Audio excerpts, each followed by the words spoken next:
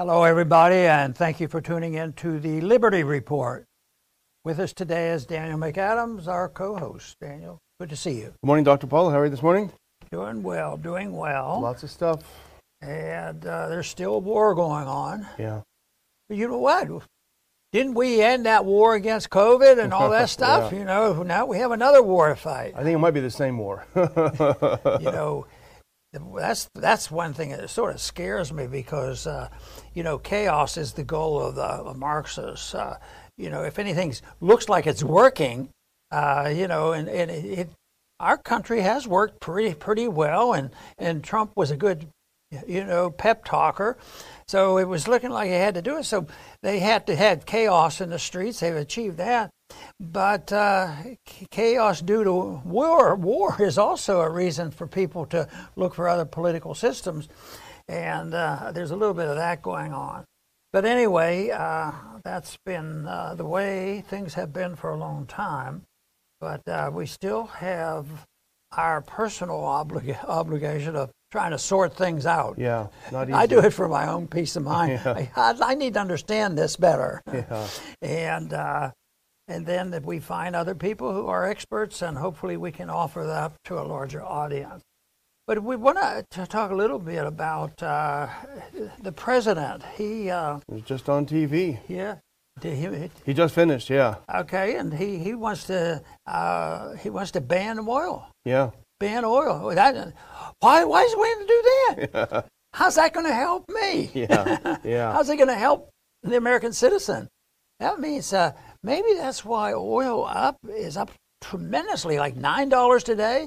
And I can remember for years, Rick Mayberry, a friend of mine, wrote about $100 barrel of oil, and he's been writing it for 10 or 15 years. But it was always the same thing. It's going to happen. It's going to happen. Just like people believe that if you keep printing money, the gold price will go up too, or the value of the dollar will go down. And that's happening too. Gold, for instance, from all this chaos, was up at one time today just $60 in one day. Record. And even silver jumped, and silver is a well-controlled precious metal, and it doesn't follow. But today it was following the rules of common sense, so there was a lot of purchasing of that. But then there's also, you know, the gasoline prices are skyrocketing too. So what should we be doing? You know, some people say we just need to drill more, and this radical green movement probably did. But the one thing is people find these isolated reasons why prices might go up. Like there's a big argument going on now. Is it the war that pushed the oil prices up? Or exactly what it is? Is it because of COVID, the excessive regulations with COVID? And they mention these things, and then they argue about it. But what they don't say is, I wonder if it could be that there was a high demand from the people to spend a lot of money. Deficits don't matter. We have a Federal Reserve. It'll take care of us, and everything will be okay. And it's the depreciation of the dollar. No, they don't ever say that, but they are fighting about it. The administration's fighting with some Republicans because they certainly don't want to blame you know, themselves and their policies. And some people say, well, it's all Putin's fault. Yeah. But it's a blame game. But nevertheless, it's up there. And today, I would say what they're doing and what just happened, as you report, that Biden wants to quit buying any oil from him. Yeah. Well, what's that going to do? You know, a couple things. One, it pushes the prices up. It punishes the American people. And we used to talk a whole lot about how the American people were punished after 9/11. Yeah. The liberties were stolen from the people, and they had the Patriot Act. So, but what else could happen? Well, it could shift the whole geopolitical structure. Maybe there will be a response from China. Maybe there will be a greater coalition between China and Russia and other countries because this, you know, it is a worldwide event, not in the sense that we're in World War III, but it's a worldwide event because we certainly saw how COVID became a worldwide event, and it was a real burden to everybody right now. This is a burden to everybody when the prices price of oil goes up. And but to say that we're not going to buy any, the immediate reaction is the markets go real quick and they might have to sort it out. But the immediate reaction was boom with the oil prices, and who knows what that'll lead to. But I think that we'll be talking about, and I think as the days go on, there will be a lot more about what China's doing about it. I don't think they're silent participants right now. I think they're doing their best to protect their interests, and they might not be the interests of American citizens, just like our own Congress. It's Congress that does this stuff. But Daniel, we should be satisfied. We shouldn't complain. It's bipartisan. Yeah. As long as it's bipartisan, it must be okay. Must be good. Well, I kind of half joked that it's the same war, but it does seem like the same war when you see who's suffering. Biden came on and told the American people, you got to have to suffer some more for Ukraine's democracy. But COVID was a war on the working class and the middle class by the Zoom class. They stayed at home in their pajamas and pulled their full paycheck. Well, the people who were waiters, who were construction workers, who were plumbers, they bore the brunt. They're the ones, the small business owners. They had their businesses shut down. It was a war on the working and middle class, and this is the exact same thing that we're seeing now. This is a war on the working and middle class. Anyone who doubts that, go try to fill up your tank. It's not going to bother Biden, but it certainly bothered me yesterday, and it bothers me every time I drive by the gas station that's 20 cents higher. There's a clip that's going around on Twitter right now of Stephen Colbert, who's a kind of a comedian, but with a hard left political bent, and he was making the point, half jokingly as he does it, but not half jokingly. He said, we need to have a clean hands, so I don't care if it's going to cost $15 a gallon for gas, as long as we have clean hands. And by the way, I don't care because I drive a Tesla anyway. So that shows the attitude of the elites toward the working and middle classes in America who can't afford to go out and buy a $50,000 Tesla, who maybe are going around in an old junk or pickup truck. We see a lot of them around here. This is the attitude that they had all through COVID. Too bad for you. And this is the attitude they have now. $15 a gallon? Too bad. You got to suck it up because we've got to defend democracy in Ukraine. And someone else noted on Twitter, by the way, that these higher gas prices, you know this better than anyone, Dr. Paul, doesn't just mean at the pump. It means when you get maybe a load of lumber delivered, the delivery fee is $100 instead of $50. And everything, your pizza delivery, everything that happens is going to be a lot more expensive. We live very close to Dow Chemical Company, and when the price of oil goes up, it's not just our gasoline that goes up. It's amazing how many products Dow produces that goes into other things, into plastics and other items, and that all pushes it up. So it's a big deal. And the other thing is when they do this, they're talking about like there's a set amount of oil, and if we quit buying oil from Russia today, it'll sit in a warehouse someplace and not be touched. Just go someplace else. They might even discount it. There might be a black market, a pseudo black market, because it's hardly a sinister thing for people to try to survive and find the customers. Individuals do it when there's wage and price controls. Corporations do it, and governments do it too, because their goal is survival. And right now, there's a lot of scurrying around on what to do, and they keep thinking, and then there's going to be a war over all this. Yeah. Well, in a sense, there's an intellectual war. There's a regulatory role right now going on, but it's certainly not as bad as some people anticipate it could be.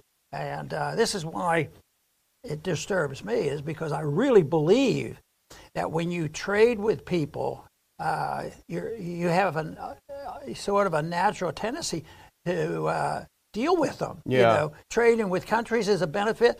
I think when you trade individually, corporations trade, and that's what a free market is all about. Yeah. And once people understand that trading is, there was a economic theory one time that for us to trade, there has to be one person suffer and one person to benefit. It took hundreds of years to figure it out. Both sides benefit. Yeah. And that's why trade is so good. Yeah. It's because both sides should feel good. But now now both sides at least assume that they don't feel good, because they don't know what's going to happen, and they have to struggle to find what they need. Let's put up that first clip, because it just happened before we started the show, and I managed to catch the tail end of the president's pretty bad speech. I mean, and just in terms of trying to listen to him slur through his words. But Biden says U.S. will ban Russian oil imports in response to Putin's invasion of Ukraine. A couple of things that he points out, and it's clear what he's trying to do. He says, this is Putin's price hike. So he's trying to condition Americans to blame everything, to blame their hardship on Putin. I don't know if it works. I think that's a gamble. He said, people everywhere are speaking out for freedom. Okay, maybe that's true. I don't know. And he said he knows that it's going to hurt Americans, but it's worth it for us to support democracy and freedom in Ukraine. He talked about a $12 billion, remember it started to be 6, then it was 10. Now it's a $12 billion aid package to Ukraine. And I do wonder, when Americans are paying $5 or $6 a gallon, why, they may be wondering, why are we sending all this money over to Ukraine? But the final thing, and this shows that they're really not reading the room right, in my opinion. He says, now is the time to accelerate the transition to clean energy. So it means he's going to double down on the idea that somehow a couple of windmills are going to make up for not buying any oil. Yeah. I think that's not going to work out well. And of course, quietly, the U.S. is talking to Iran and Venezuela, saying, hey guys, we need some oil. And supposedly these are bad actors. I wouldn't be surprised if Iran and Venezuela both say, okay, you want to buy some oil? All those assets you froze of ours, all the stuff you stole from us, you got to give it back first. It's only fair. And so they have us over a barrel. Clearly, Biden thinks a couple of windmills and maybe a solar is going to get us out of this. I don't know. The question that I have, Dr. Paul, is how far will people be willing to go before they stand up and say, you know what? Hey, it's all fine and good that Ukraine has democracy, but you know what? I also have to feed my kids. Well, you had to fight it all the time, whether it was fighting against the Mideastern war, because at the beginning everybody said, hey, this is stupid, we don't want to do that. Then all of a sudden the propagandists get out there, and it becomes a patriotic zeal where you have to do it or you'll be canceled. Yeah. And that's what's going on right now. You were unpatriotic if you didn't go along with the lockdowns. And right now there's more enthusiasm. When they said that they got an opinion, from the Congress of what to do, it was bipartisan. Yeah. I think they lean toward no-fly zones, and they lean toward not buying that. It's easier for them to say, let's just quit buying it without questioning.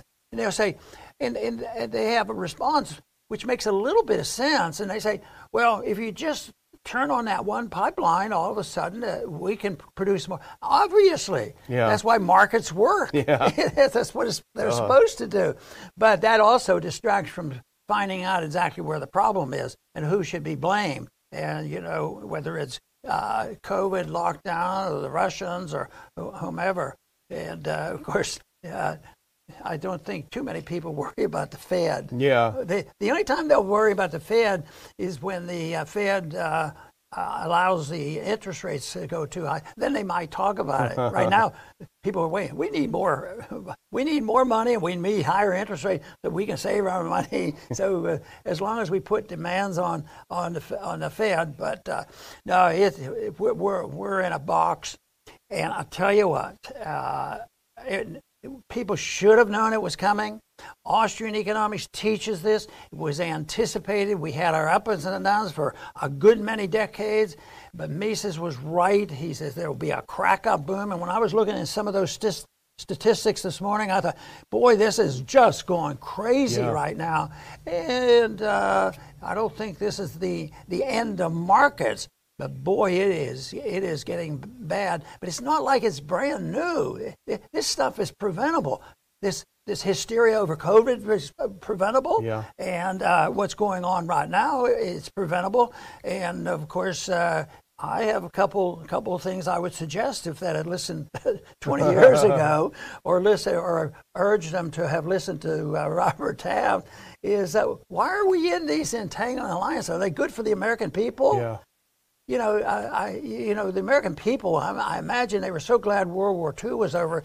They just said, take care of us. We want to hear about that. And on they go. They set up the UN, the NATO, and all this militarism that goes on. And also, the big change there was the central bank, the ability for our central bank to gain so much power and control the world reserve currency.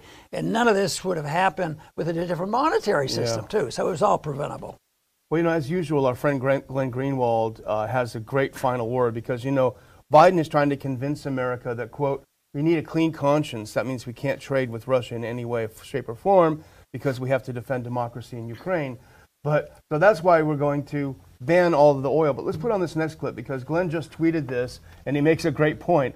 Apparently, the way to get a clean conscience is to stop buying oil from Russia and buy it instead from Saudi Arabia, which, with U.S. and U.K. help and along with Iran, has been waging a hideous war in Yemen that, for some odd reason, gets little attention. You want to talk about thousands and thousands of people, innocent civilians dying in a war of aggression? That's the Saudi war on Yemen since 2018. We've covered it forever. So we're going to stop buying it for Russia, who's doing some pretty bloody things in Ukraine. There's no question about it. And instead, we're going to buy more from the Saudis, who've done far worse bloody things in Yemen. I remember a few years back, but the same argument existed 20 years or so ago, and it had to do with China, and they wanted to punish China for something, and they were being attacked. And I wasn't in favor of the sanctions or the things they wanted to do. And they said, yeah, but they violate civil liberties in China. So I went and I put, I had a few incidents where sometimes we violate civil liberties. Sometimes we round up people for demonstrating and call them the worst criminals in the world, and we don't make charges against them. So, yes, they have violated civil liberties over there, but the fact that we are angels and that we can go over there and tell them what to do, even under the circumstances of us doing a lot better job, that still isn't the way it happens. They have to change their minds about the way they treat their people. They use slave labor. Yeah. There's a lot of people working, and it looks like they're not being whipped, and they're making more money than not having a job. Yeah. But it's still one of those things that they can play on and put Americans on a guilt trip. So, but the patriotic angle is the big one, and it's been known to be called the last refuge of a scoundrel. Yes. So always look out for the determined patriotic citizen. Sort it out. Yeah, exactly. Well, next is a similar related one. It's just a minor one that we wanted to bring up. If you can put up this next clip. This is Shell Oil. This is from the Wall Street Journal. Shell and BP to withdraw from Russia oil and gas. Shell got in a little bit of trouble a few days ago, Dr. Paul, because the Russians deeply discounted the oil, I think, by $18 a barrel. And Shell said, I'll take some of that. Well, they made the contract, and they were attacked worldwide for how dare they do this? And they, of course, as corporations do, backed off and said, oh, we're so sorry. We'll never do it again. And we're going to give any money from the shipment to Ukraine, et cetera, et cetera, et cetera. So they're providing an answer for the chaos. There's actually trade going to happen in spite of all the regulations, so you have to condemn them and make sure they quit. It reminds me of what happens when there's a hurricane. We unfortunately run into some pretty good hurricanes on the coast. Yep. But then there's shortages, and people need help, and there will be somebody who will have kept some gasoline, or new trucks will come in. They'll risk problems and bring in the truck, and they'll charge more for the gasoline or for whatever it is, and they become the criminals. Here they go and they take that danger and try to provide it, and they say, oh, they're just gouging people. So here they're gouging people, they're participating in this, and they're the bad people. Yeah. Yet they're trying to smooth things off. There's a natural thing when their human action occurs.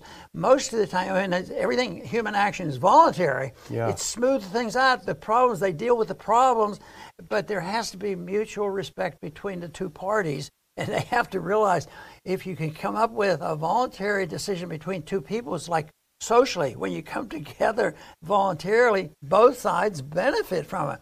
But when you have intervention by governments involved, and we have plenty of intervention because all the special interests, if there was a lot less intervention in our economy, we wouldn't have so many lobbyists in Washington. Well, you know what? If we had a proper foreign policy, well, would we have to feel sorry for the military-industrial complex? We would say, boy, they're having trouble. You know, they can't go to Washington. We need a war. So then they go out and find an excuse to build more weapons. Yeah. Well, you know, the thing is, all these sanctions and all these disruptions in the market, they've had the effect of really wreaking havoc on the Russian stock market. The energy stock prices have gone through the floor. It's a bloodbath. That was the intention when the U.S. and a lot of Western Europe did this in the first place. And it's been successful. But as you always say, for every action, there are unintended consequences. Put up this next link if you can. This is from Bloomberg News. So Russian stock prices are in the gutter. Oh, here we go. China considers buying stakes in Russian energy and commodity firms. So all of the China hawks who believe that China is the worst enemy of all, but are also now jumping on the bandwagon of we got to punish Russia. Guess what? You scored an own goal. You shot yourself in the foot because China's going to buy up Russia's energy sector for pennies on the dollar, and they're going to be twice as powerful if things come back to normal. Now, there's a risk that they won't, of course, but twice as powerful and twice as rich afterwards. You know, over my lifetime of remembering world events, our governments and a lot of people worried about the coalition between a gigantic authoritarian China and a Soviet system of Russia. Yeah. And it seems like there must be some people in this country that like it because so much of what we do, you know, enhances all this. Yeah. I mean, there was one article I read where some of the people in Russia are getting their money out, and I don't know how far they have to drive, but they're putting their money in Chinese banks. Yeah. So, and China really is in a position to make a dollar doing this, at the same time giving a little bit of benefit to the people under siege in Russia. Yeah.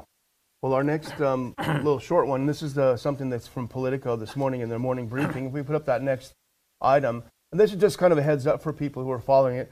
They're desperately trying to figure out a way to get the U.S. involved in this war. Congress is going insane trying to find ways to get us in this war because we've got to save Ukraine's democracy, even if it costs us a nuclear annihilation.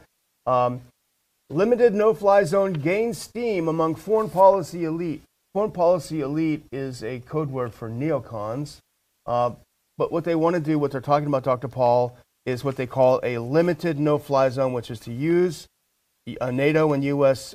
Air power to create humanitarian corridors in Ukraine. And now that sounds great to people who don't know what they're talking about, but in reality, a no-fly zone, as we know from Iraq, remember we had the 2 no-fly zones in Iraq. Those came about when the U.S. military annihilated everything within those zones. All air defenses, all planes were shot down and downed. That's how you create a no-fly zone. So to create this limited no-fly zone in Ukraine, regardless of whatever place you'd have in Ukraine, the U.S. would have to decimate all Russian air defenses, would have to decimate all Russian aircraft in the area, and that would spark World War III. So even talk of a limited no-fly zone is talk of World War III, and the question is for what? Is this really worth it, America? And you've already pointed out the practicality of it. It's just not going to work. There will be the unintended consequences, and it will spread. But the principle is wrong. When you do this, you say, well, we're only going to limit the Russian fighter jets or something like this, or just one set of planes. But the whole thing is, if you accept the principle, but we're only going to do this much. It's 100% of the principle. That's Yeah. why welfare, I think, is so bad.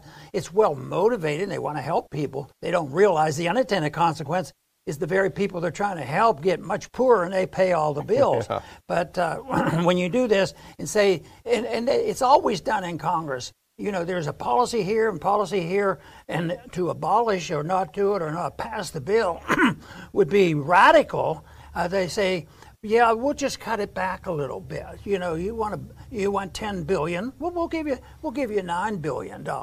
But it's always when you establish the principle, and welfareism and warfareism is the acceptance of a position that that when it's out of control gets very bad, but which history shows that they continuously grow. Yeah. Well, it's not. It gets even worse than this, Dr. Paul, on this no-fly zone thing. And Clint Ehrlich has been on TV a few times. He's a foreign policy expert. He's worth following if you go on Twitter. He's been published in Foreign Policy, Washington Post, BBC, et cetera, et cetera. So he's well known. He's a mainstream, but a very clever guy. Let's put on this next clip, because the next thing they're talking about, rather than a limited one, I don't know where they come up with this stuff. Maybe they watch too many Marvel movies. But this is Jackie Heinrich. I think she's with Fox News. And she says some members of Congress are advocating for a non-kinetic no-fly zone. Something to the effect of using electromagnetic pulse, sonar, and cyber to keep Russian jets on the ground. To which Clint Ehrlich responds, they're calling it a non-kinetic no-fly zone. Here's a better name, World War III. And he continues in this, if we go to the next clip, explaining why this would mean World War III. This is an expert. He said this proposal is so insane, it would be funny if there weren't lawmakers pushing it. To ground Russian jets with an EMP, you'd need to detonate a nuclear warhead. The non-kinetic option is literally a nuclear first strike. He goes on to say, the claim that sonar could be used to ground Russian fighters is incomprehensible. It uses sound waves to detect objects underwater. It doesn't magically stop planes from taking off. Even our best electronic warfare systems don't have that capability. It just goes to show you that people in Washington, members of Congress, who know very, very little about anything, nevertheless can come out with the most outrageous things to say. You know, to me, it's such a shame because it's preventable. And if you wanted to, you could narrow it down to about one law. The law could be that no individual or entity has the moral authority to initiate aggression against another entity, another person. And that sounds pretty good, you know. But it's not acceptable because there's always an excuse, and you know they can stir up the trouble.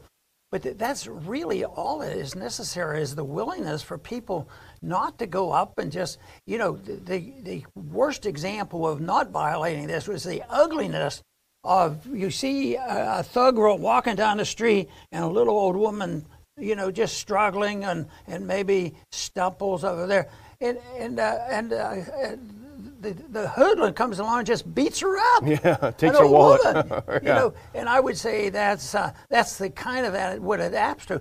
But some of this other stuff, although this is a vivid image when we talk about that, but this is what they really are doing, you know, politically speaking, because there are people out on the street now. I mean, just look at all the people that suffer from this, and the starting of wars it's always motivated. Well, they claim it's always motivated to protect our Constitution and protect freedom and all. And some people argue historically that the only thing that ever came close to fighting a war to enhance and actually ended up in improving liberty was the American Revolution.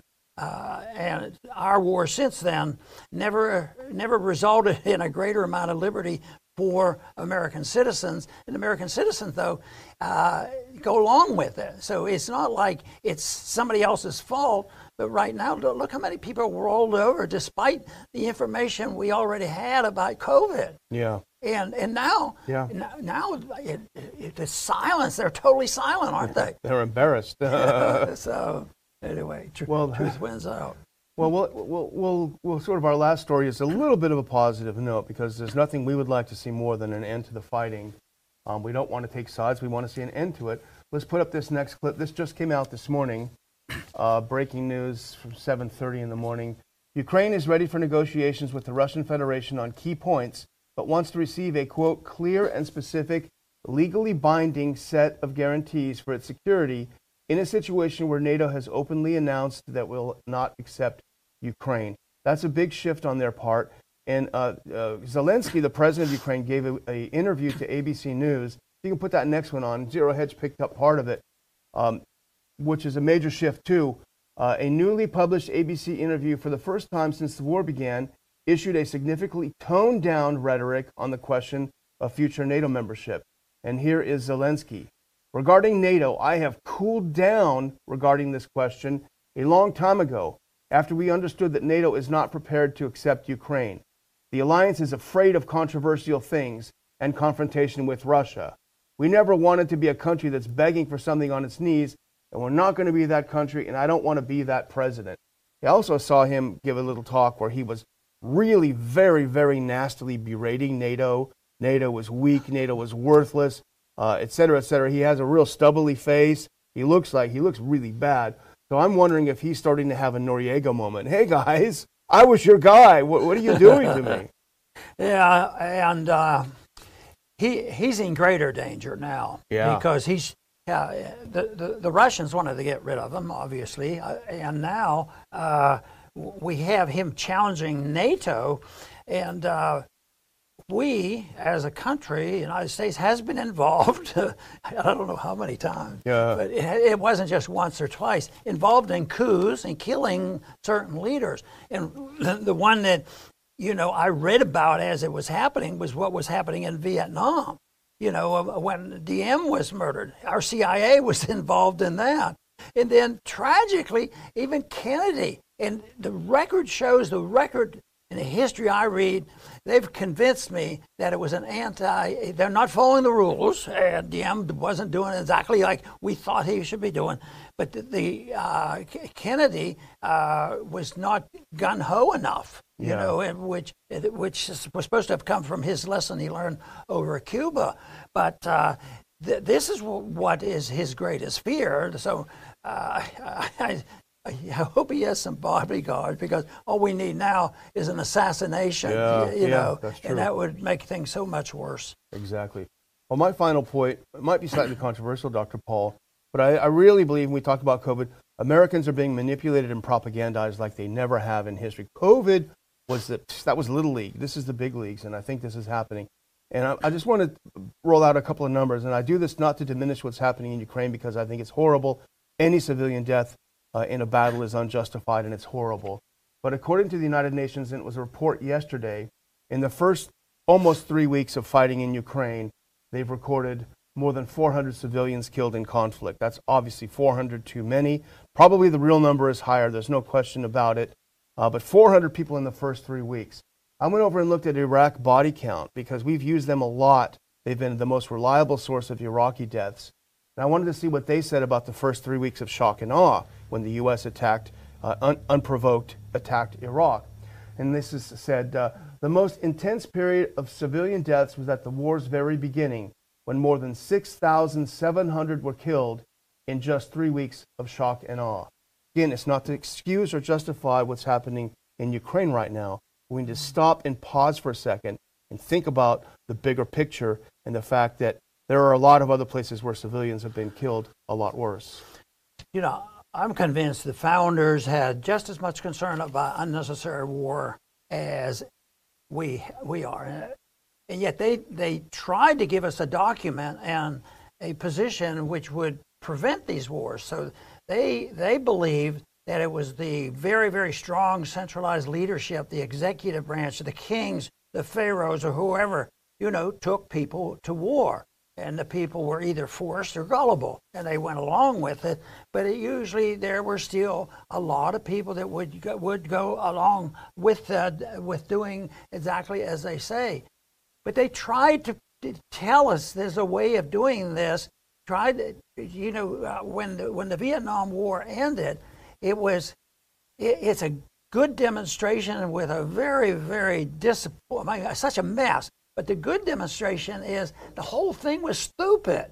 But how many people really say it was stupid because we didn't follow the Constitution and we were over there defending the Constitution? The founder said it should be an up and down vote in the Congress before you take people to war, and yet I tried to make that point, when I was in Congress, trying to make people vote on it before they were going in. I believe at the time it was Afghanistan, and the Republicans and Democrats nearly got hysterical over it. No, we can't do that. That will disrupt our programs, and there's political risk on this. It's bad diplomacy. And yet that's what is supposed to happen. Yeah, they should be on record to say that we're for this war and we want to do it. And, when it was better understood from Second World War back, that when the decisions were made, even if the wars were not, exactly necessary, at least the decision was made the way it was supposed to be, because when they declared the war, they usually had a goal. And when you think about it, as tragic as World War II was, the goal of what was achieved by defeating two large military nations, that is something else. But there was a different attitude because the people haven't endorsed it. They got together and they said, this war is going to go over. And at least on the surface, it sounded like this is what they had to do. But that's not the way it is now. Do you think it was that way in Afghanistan? What a joke. In Iraq, we're still over in these countries. We're in Syria. Nobody talks about Syria anymore. But we're saying, we have to stay out. We can't put troops on the ground, in Ukraine. But we can send your money over there, and we can send the weapons over there, and we can keep this thing going. So, yes, we're very much involved. And believe me, if we didn't have the force and the power and the determination of NATO with our backing, philosophic backing as well as the monetary backing, we wouldn't be fighting that war over there. That wouldn't exist. These people that Daniel just reported, these people wouldn't have died. Yes, there would have been political problems, but the tougher the problems they are, the closer home where they should be taken care of. They don't need to be taken care of by people that live 6,000 miles away thinking that we or somebody else knows all the answers for everybody around the world. We, as the United States, cannot be the policemen of the world, and we cannot have, this empire that we think we have a moral obligation to defend. The answers can be found very simply. There are simple rules of non-aggression, plus the fact that people can do this by recognizing how important personal liberty really is. I want to thank everybody for tuning in today to the Liberty Report. Please come back soon.